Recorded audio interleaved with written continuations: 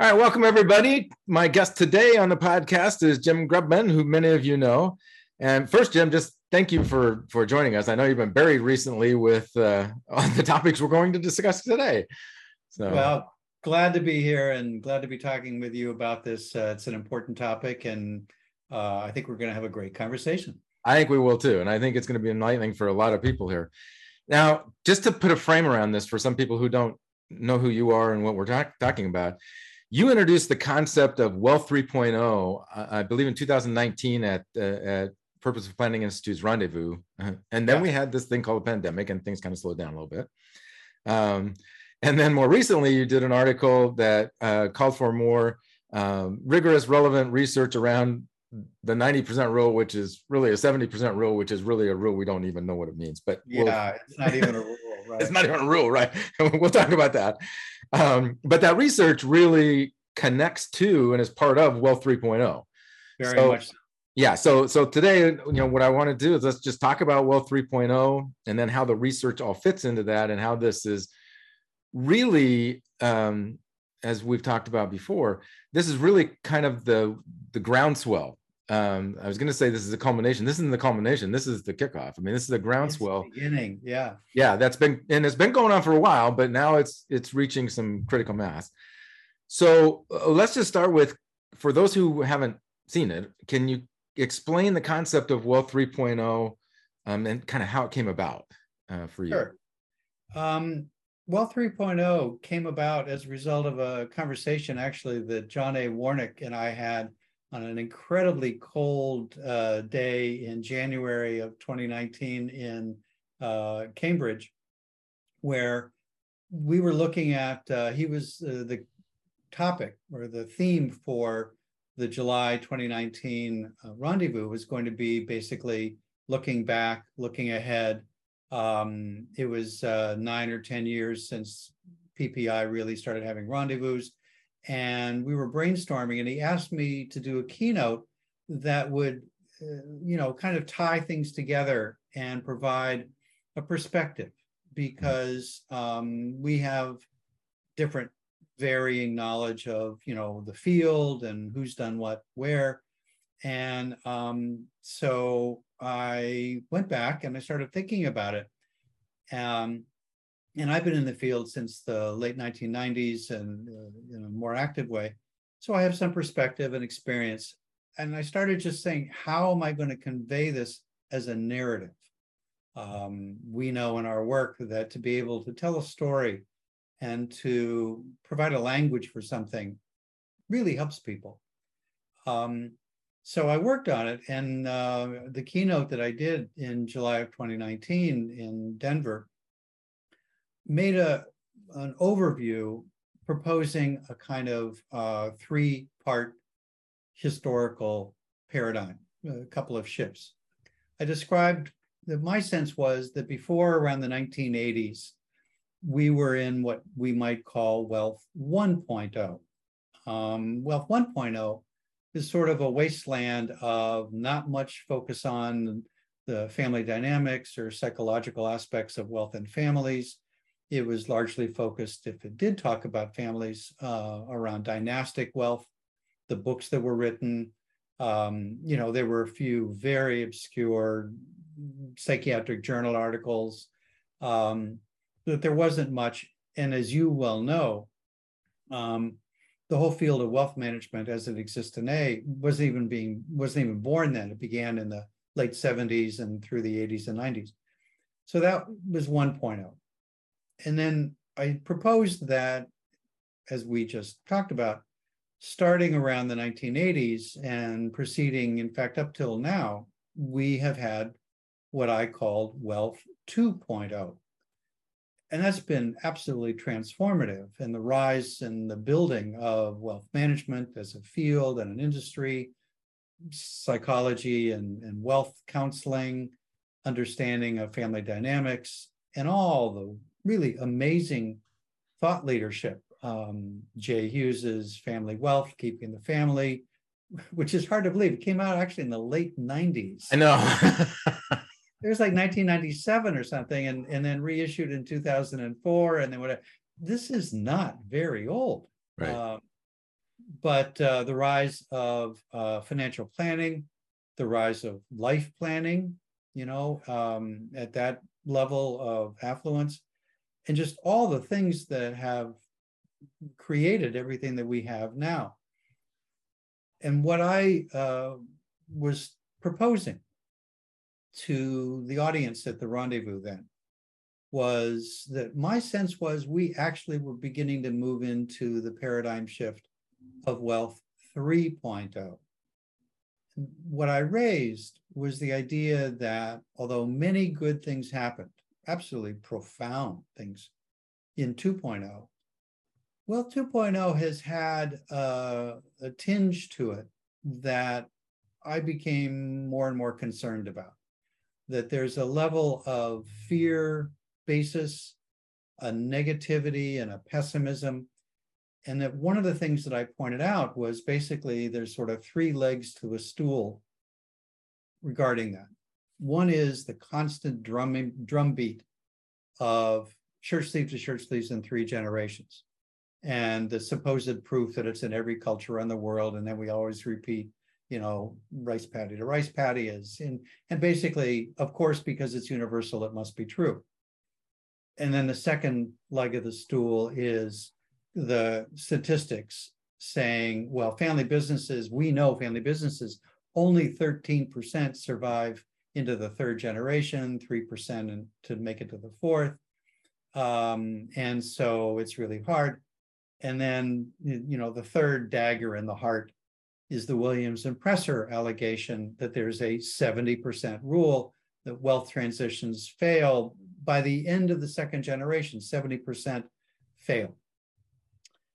And we repeat that over and over and over again to clients. We tell ourselves, every advisor that comes in has those as the first slide on their presentation on the website. And what I said was, wait a minute. Actually, do we really have evidence that it's true? We then, as you well know, Rod, cut to the chase, which is at this point, 3 years later, several articles have been published. First of all, pointing out that the family business statistics, about 30% survived to the end of the 2nd generation, 13%, 3%, actually was built on one study of 200 businesses in Indiana, I think it was, by John Ward and people, and it has been taken way out of context. And in fact, a replication study showed the opposite. Family businesses, in fact, do much better than we think. And that was what? Like, that was in the mid-80s, wasn't it? Like 85 or something like that? Well, the Ward study was 1987, yeah, which is relevant to the Williams and Presser stuff.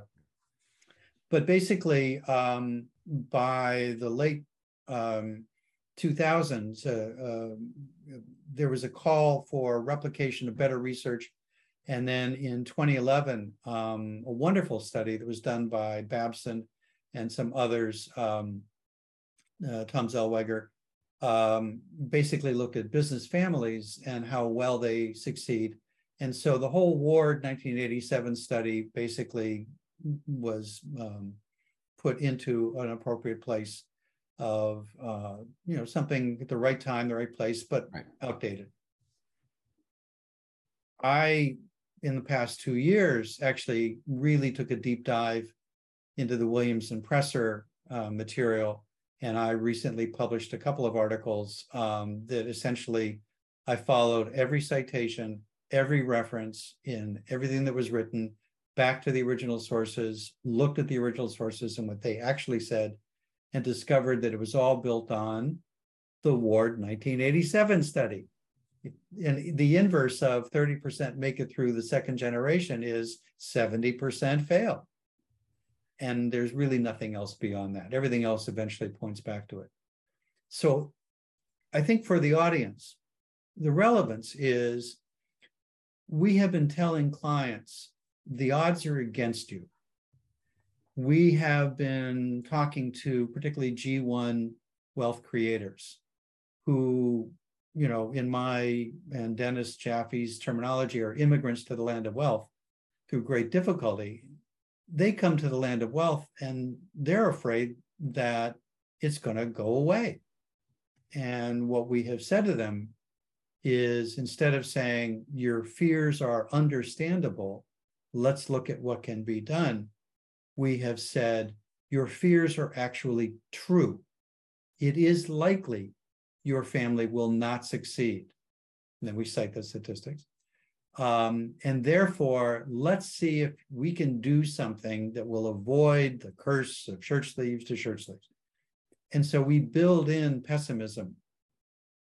And what I was saying is, it's time that we step out from under the shadow of shirt sleeve to shirt sleeve. It's time that we stop telling people they're going to fail, because in actuality, we don't know. Those are old data, another time, another place. And we know, for example, you and I have talked about the 100 Years Family Project.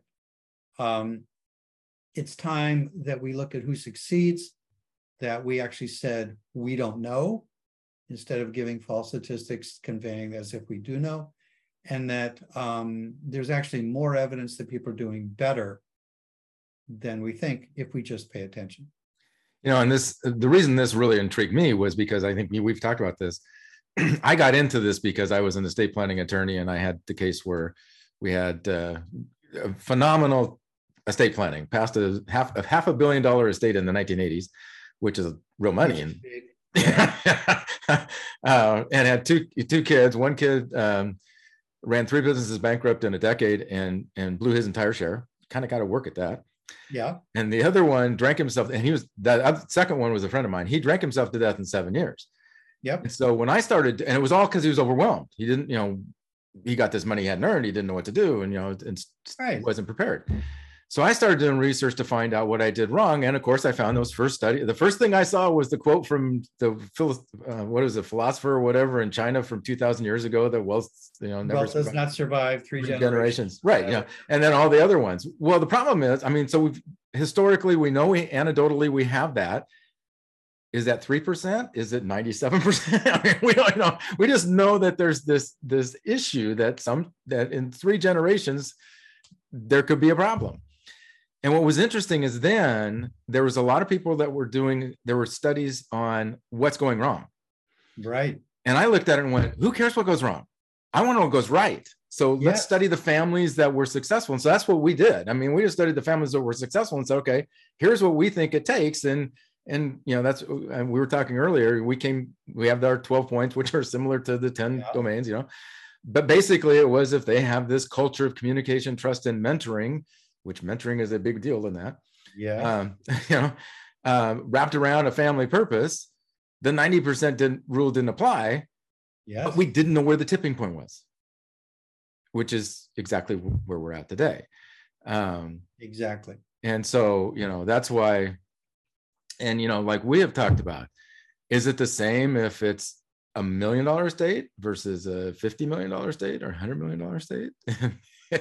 Well, I think, Rod, that's an important part of the question, and it leads to what you and I have been talking about the need for better research. Right. Wealth 2.0 was a big step forward, but the problem is certain things were built in. Number one, and it was the time and the place, no power against anybody else. But the idea of one thing is aspects of how we thought about it were simplistic.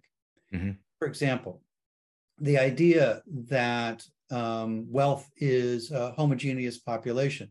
You just said something, which is, a $5 million estate and a $500 million estate, they're both wealthy in certain terms, but they're very different. Different kinds of families and stuff. So the idea that there's a binary measure of success or failure, that there's a common set of success factors for all the different kinds of families of wealth at all the different levels in all the different cultures and stuff. We in 3.0 are being more fine-grained, looking at the complexity of wealth. Mm-hmm. And in my article, one of the things that I talk about is we actually need to let go of a measure being success or failure, which usually translates to longevity of the money, Right. to outcomes, patterns of outcomes. There may be 3 or 4 or 7 prototypical outcome patterns. And so it very well may be that we need to figure out, what is the direction a certain family is going in, or are they going to fit a certain outcome, and how to move them to which outcomes are better, which outcomes are worse, or how, whatever. Our thinking is much more sophisticated at this point, and the research needs to reflect that. Well, and in all fairness, we all know that pain, pain sells. Pain sells, fear sells. Fear sells. I mean, like sex, fear sells. People will run from pain before they'll run towards pleasure. So I get it all, and it's on. We've got it all over our stuff too, and like you said, in your book too, we all have it. But like we said, it's time, and let's talk a little bit about how this has been growing, because this, that was back started in the John's thing was what, 87, and then we had some stuff in the 90s and stuff. But if you look at the last 5, 7, 8 years, we're just talking something like that. 2015, things have shifted. I mean, even in other planning worlds. I mean, even think about how many years ago was it that there wasn't even wealth planning?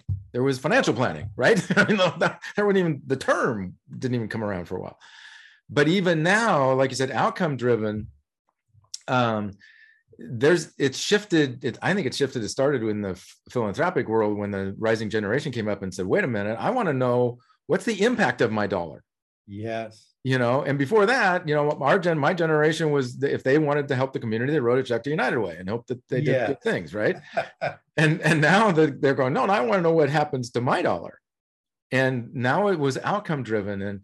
And we have one of the podcasts we do is with David York, who's an estate planning attorney out of Salt Lake. And he was saying, I believed as a estate planning attorney, I should be the first one they talk to. And I was drafting these wonderful plans that took care of all the assets and the taxes and all that kind of stuff, but then realized that many of my plans were probably contrary to what the family's purpose really was. Yes. So maybe we need to start with what the family purpose is and then do the best tax planning and stuff we can.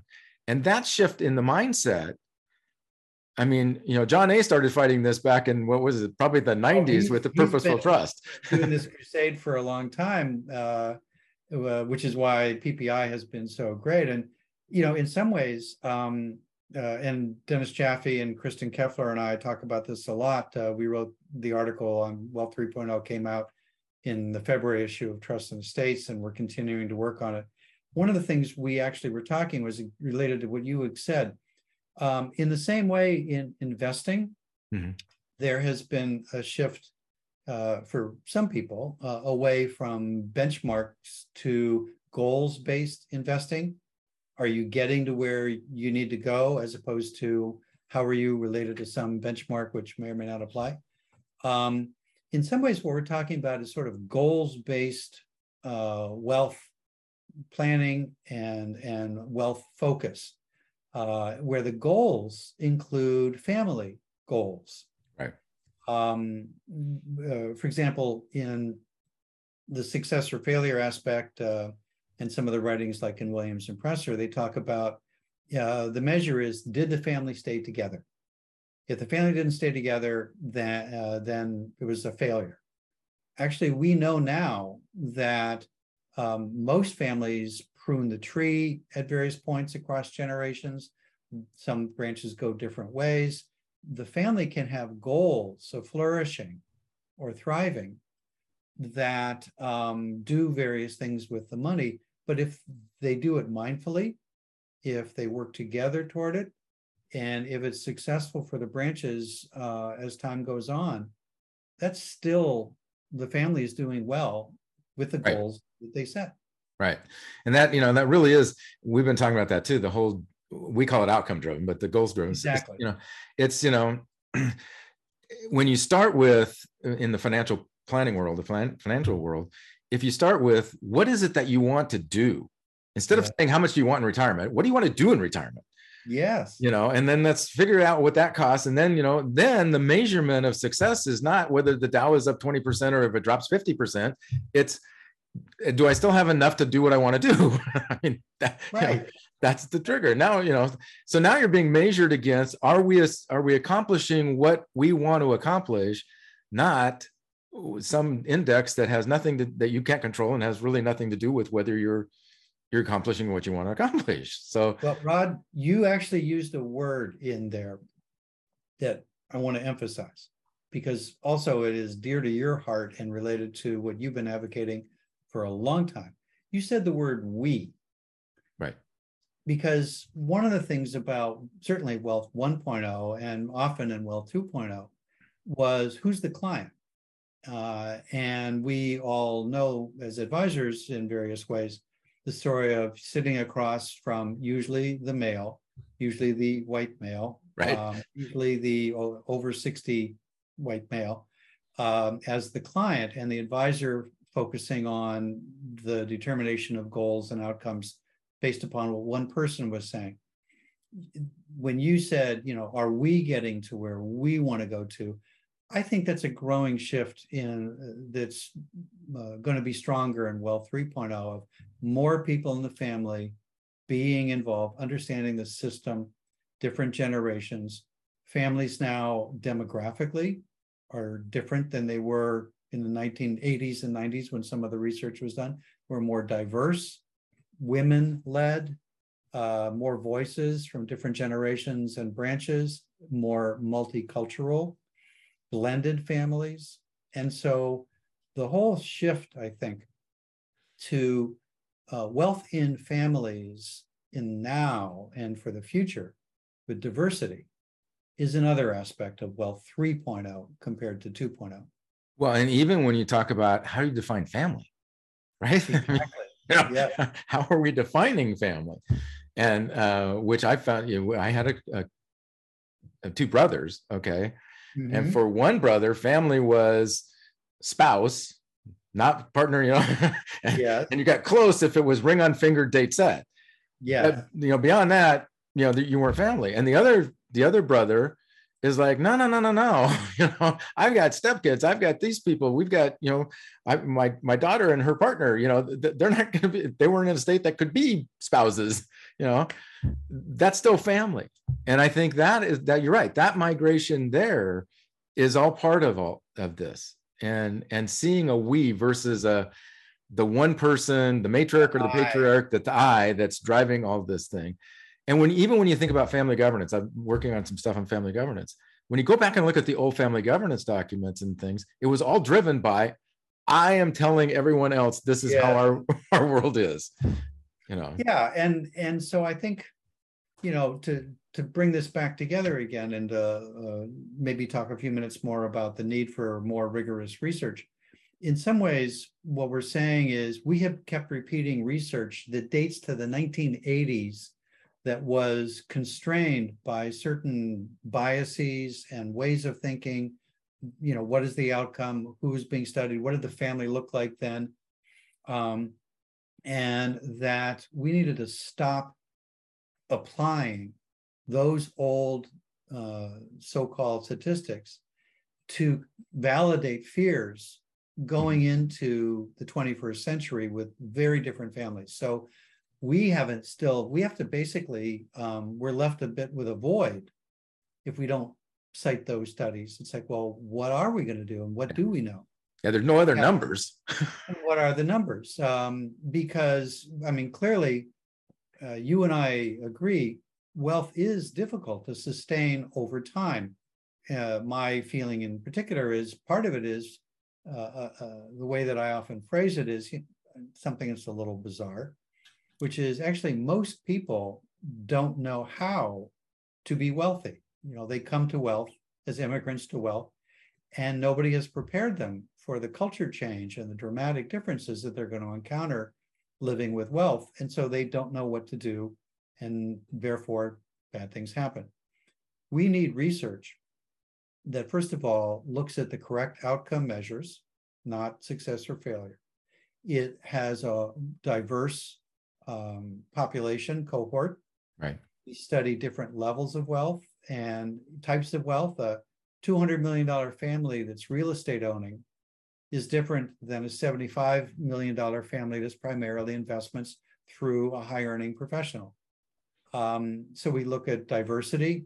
We look at what you just talked about. We looked at blended families, non-traditional families, that we need research that is longitudinal, tracks families over time instead of being retroactive and looking backwards. So there's a lot of rigor that we need to reintroduce to what we do and what we say to clients, so that we actually know what we are talking about going forward. Yeah. And this is not, I mean, just for those of you who are listening, this is probably not going to be done in 90 days. That's right. This quarter, we're going to be able to have that. Yeah. Yeah.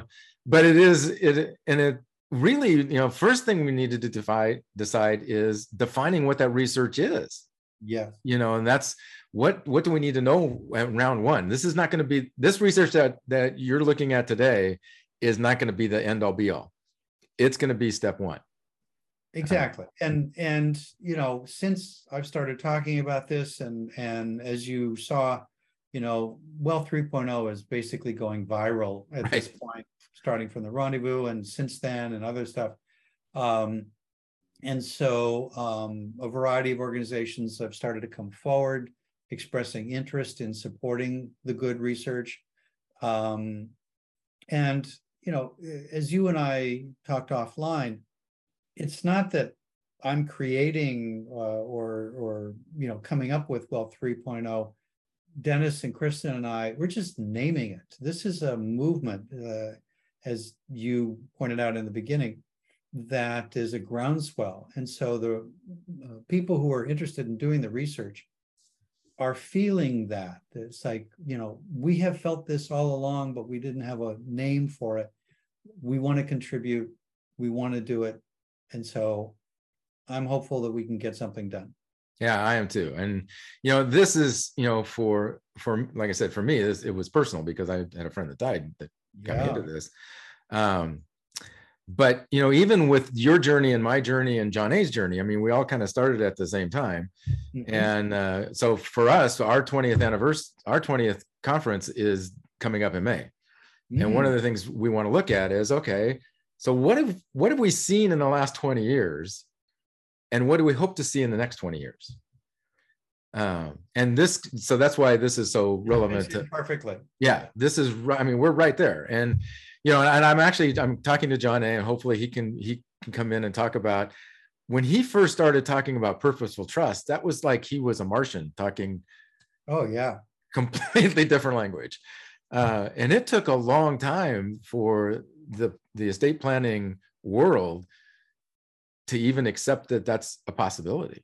Well, that was the transition from 1.0 to 2.0. Right. It was, you know, we've been through this before, a very difficult paradigm shift with a lot of resistance and skepticism. Yeah. So that's pretty interesting. When you know, we talked about, when we were offline, we talked a little bit about the tipping point.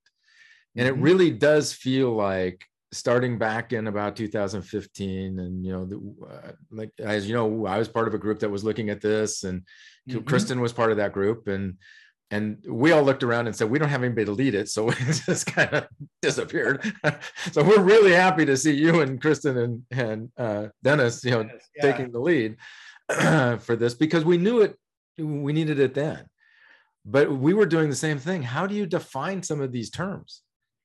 And you know, what is family? What is success?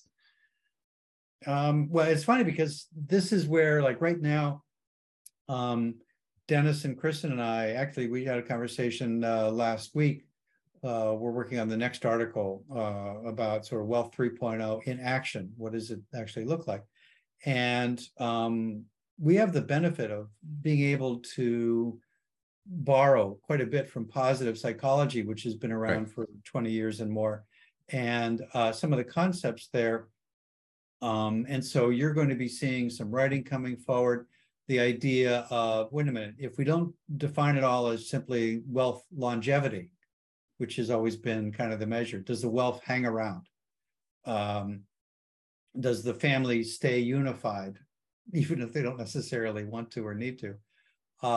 So we're looking at what are some of the measures, how do we look at how to define in the coming era, what is the goals-based success, and we're borrowing from a lot of things. So it's an incredibly energizing and exciting time, I think, in the field, which is another hallmark of a paradigm shift. It's difficult.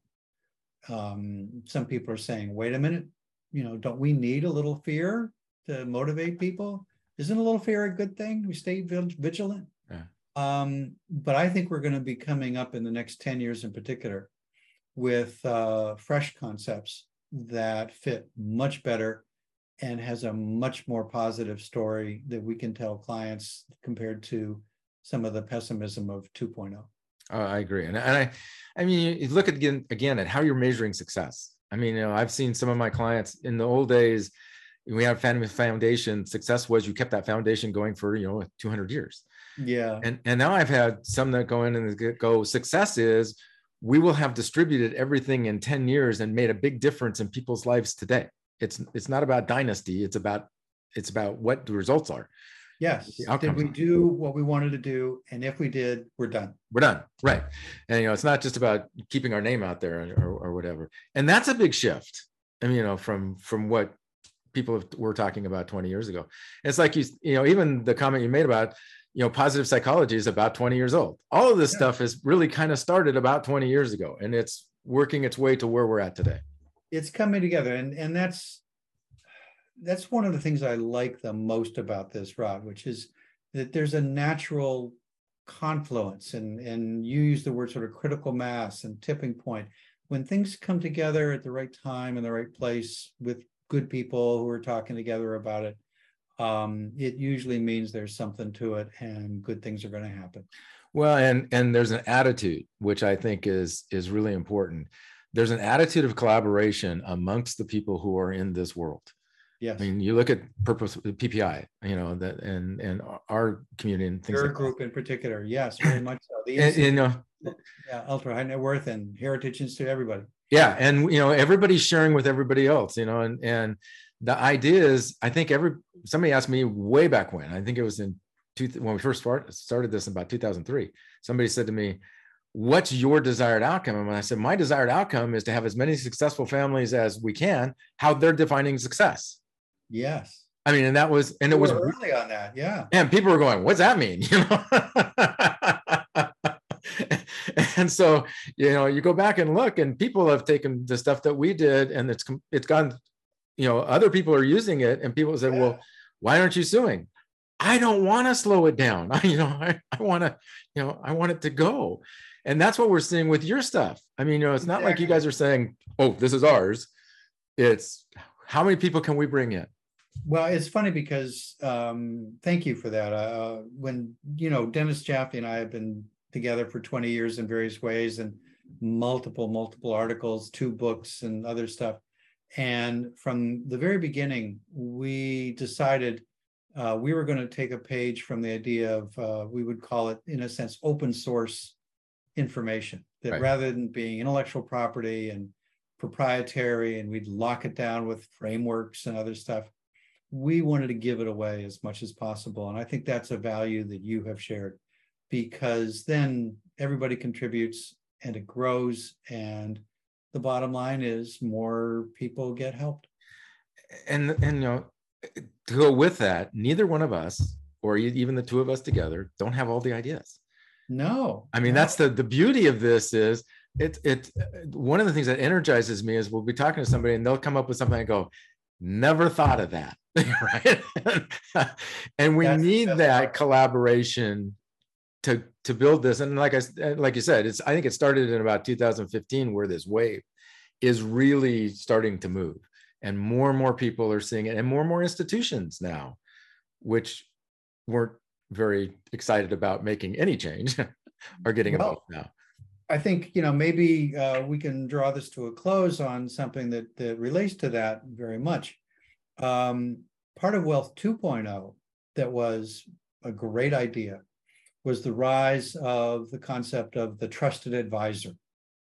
And, how many books have been written about the trusted advisor and becoming the trusted advisor and those sorts of things. And actually, that concept is now shifting probably in Wealth 3.0 to the trusted team. Yeah. That particularly at ultra high net worth level, the idea that one advisor is going to know everything and be successful and lock the client down, and that collaboration, integration, the trusted team, being able to have the client at the center of the team and working on things. We are talking more and more as a field about that as systems.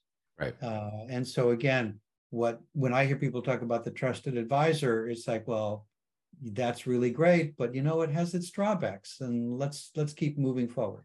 It was interesting. I just did a thing where I was talking. They said, what's one of the attributes of a trusted advisor? And I said, the attribute of a trusted advisor is they have a collaborative team. Yeah. To do all the things that they don't do, because nobody can do it. No institution can do it. So we're learning a lot as right. we go along, and that this is how a field should be. It's exciting to talk about it with you and with others. And I think we are on the cusp of something that's really going to be wonderful. I do too.